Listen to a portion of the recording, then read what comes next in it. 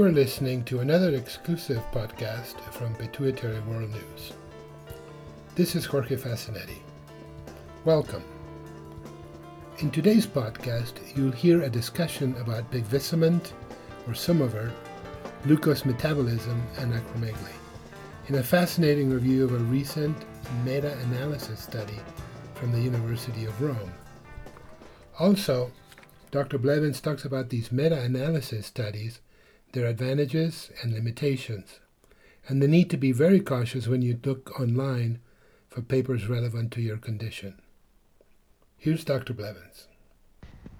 Good afternoon. This is Dr. Louis Blevins of Pituitary World News, and I'm podcasting to you this afternoon from Sausalito, California on a lovely Friday afternoon. Blue skies, gentle breeze, perfect temperature. Those days we all enjoy.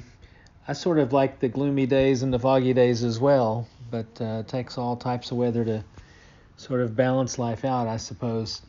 At any rate, today I want to share with you an article that was published in the Journal of Clinical Endocrinology and Metabolism, July 2019, volume 104, pages 2892 to 2902. This is an article that comes from the University of Rome, and it's titled Pegvisomant Improves Glucose Metabolism in Acromegaly, a meta-analysis of prospective interventional studies. Well, first let's talk about a meta-analysis.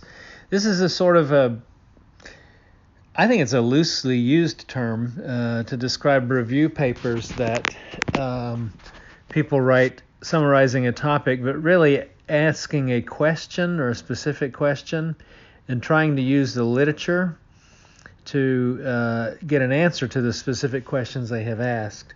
So they'll take a look at all sorts of publications, throw out the ones that don't really have the stringent criteria of research or the way data was collected, or maybe they're lacking in some way to where it's impossible to sort of glean the information you need from the particular group of studies. So they get rid of the ones that don't count or don't seem to matter or make a difference.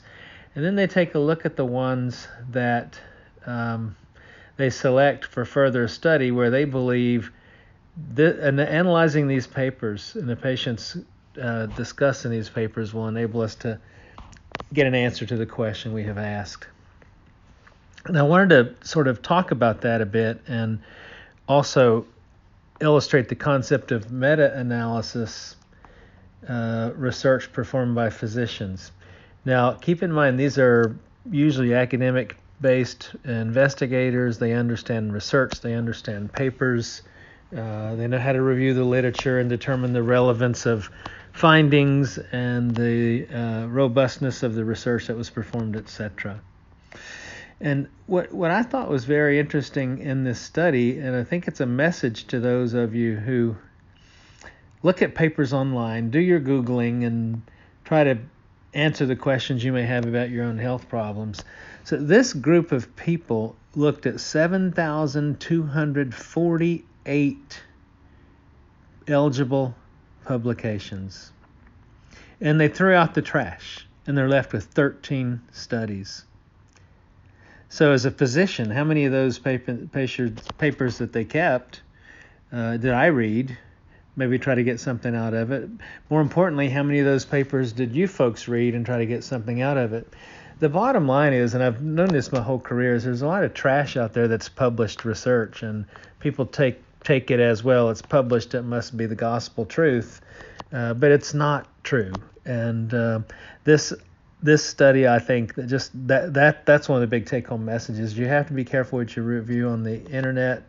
Sometimes these papers, even though they may state a conclusion, the research was not backing up that conclusion strong enough to be considered by experts that this is the truth, this is the way it is. So be careful when you're reading things. And if you find meta-analyses, that's fine. Seek the opinions of experts Just be careful as you try to take things online, and just because it's published, think that it's true and that it's applicable to you. So at any rate, this is a very interesting topic as well, about Pegvisomant and glucose metabolism and acromegaly. Pegvisomant, as you know, is a growth hormone receptor antagonist. It blocks the growth hormone receptor. The other name for it is Somavert, and this is a drug that we use to manage patients who have acromegaly. It's one of the classes of drugs, if you will, used in the management of acromegaly. One of the other classes is the somatostatin analog drugs, which act like somatostatin and inhibit growth hormone secretion from the pituitary tumor cells. So you have two drugs here, different mechanisms of action. This is about the drug that blocks the growth hormone receptor and lowers IGF-1 levels as a consequence of that. Interestingly, we know that somatostatin analog drugs, by virtue of how they work, inhibiting in a ubiquitous or global fashion all of the main neuroendocrine hormones secreted by the body. So one of the things they're going to inhibit is insulin. So if you have glucose intolerance to begin with, you can unmask diabetes mellitus or see higher blood glucose levels in a significant proportion of patients who have acromegaly and are treated with somatostatin analogs. And keep in mind, patients with acromegaly have a higher risk of diabetes mellitus anyway. Some estimate it to be 20 to 40%, depending on how you define the diagnosis and whether you're talking about glucose intolerance and diabetes or just diabetes alone. But this drug doesn't do anything to those neuroendocrine cells that have somatostatin receptors. It blocks the growth hormone receptor and leads to decreased IGF-1 generation by the liver and blocks growth hormone action in the peripheral tissues as well. Early studies suggested that this drug, Pegvisomant, does improve hemoglobin A1C levels and overall glycemic control, a term being used for blood sugar control. And because of those early studies, I've often used Pegvisomant in patients with acromegaly who have diabetes mellitus because I don't want to worsen it with a somatostatin analog. I'd like to see it improve. And if I don't have a large tumor burden that I'm worried about suppressing with somatostatin analogs, I certainly use Pegvisomant as a first-line monotherapy. And I think it is a reasonable drug to consider as a monotherapy as an initial form of treatment in patients who have acromegaly. So this meta-analysis looked at those trials where they could gain information about what they call glycometabolic outcomes. So they're looking at blood sugars, hemoglobin A1Cs, et cetera. And they're looking at the effect that this drug has on those parameters in patients who have acromegaly. So they also, in this study, looked at patients with combination therapy with Pegvisomant and somatostatin analogs. I said before that somatostatin analogs might worsen glycemic control. This drug might improve it. So they were interested in analyzing the literature on that effect as well, just to see what happens in those particular patients. So let me just cut to the chase about the results here. These studies that they did a meta-analysis on collectively showed that fasting plasma glucose was improved and hemoglobin A was also improved in patients with acromegaly who were treated with this particular drug. Hemoglobin A1C levels decreased by about 0.5%, so that's demonstrable improvement and pretty much equal to the effect that some anti-diabetes drugs would have in patients with type 2 diabetes. When they looked at the group of patients who received Pegvisomant and somatostatin analogs,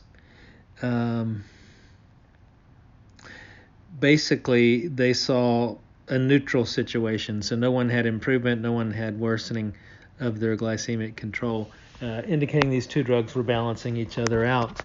I think that observation itself is reasonable suggestion that the use of these drugs in combination therapy when 2 drugs are required is nice, because you can sort of balance out the effects of somatostatin analogs with the Pegvisomant versus, say, using cabergoline and somatostatin analogs, especially if a patient had diabetes or had glucose intolerance in response to treatment with somatostatin analog drugs at the outset.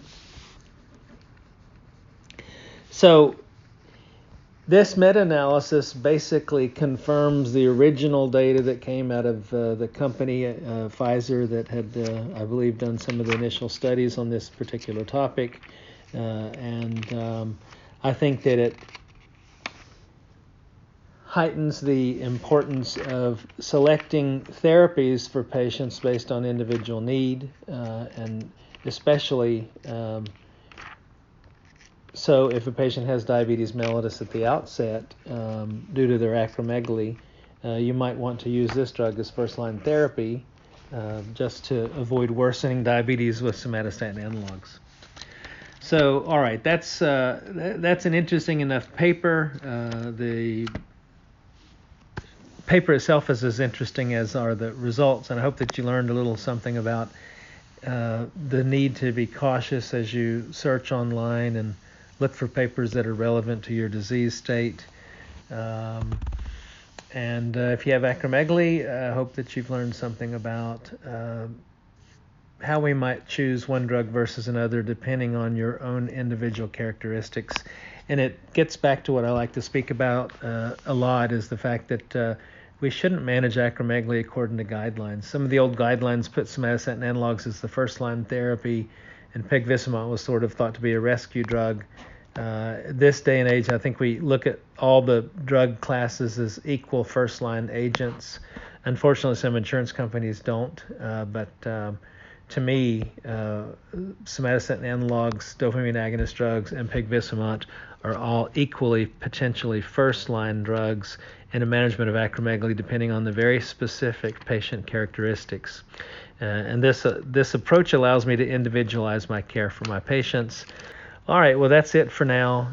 Once again, this has been Dr. Lewis Blevins of Pituitary World News. Have a wonderful rest of your day. Thank you for listening.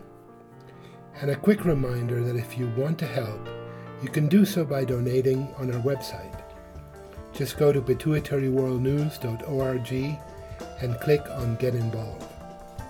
Our mission is to help reduce the time it takes to diagnosis and improve quality of life for people with pituitary disease. Thank you.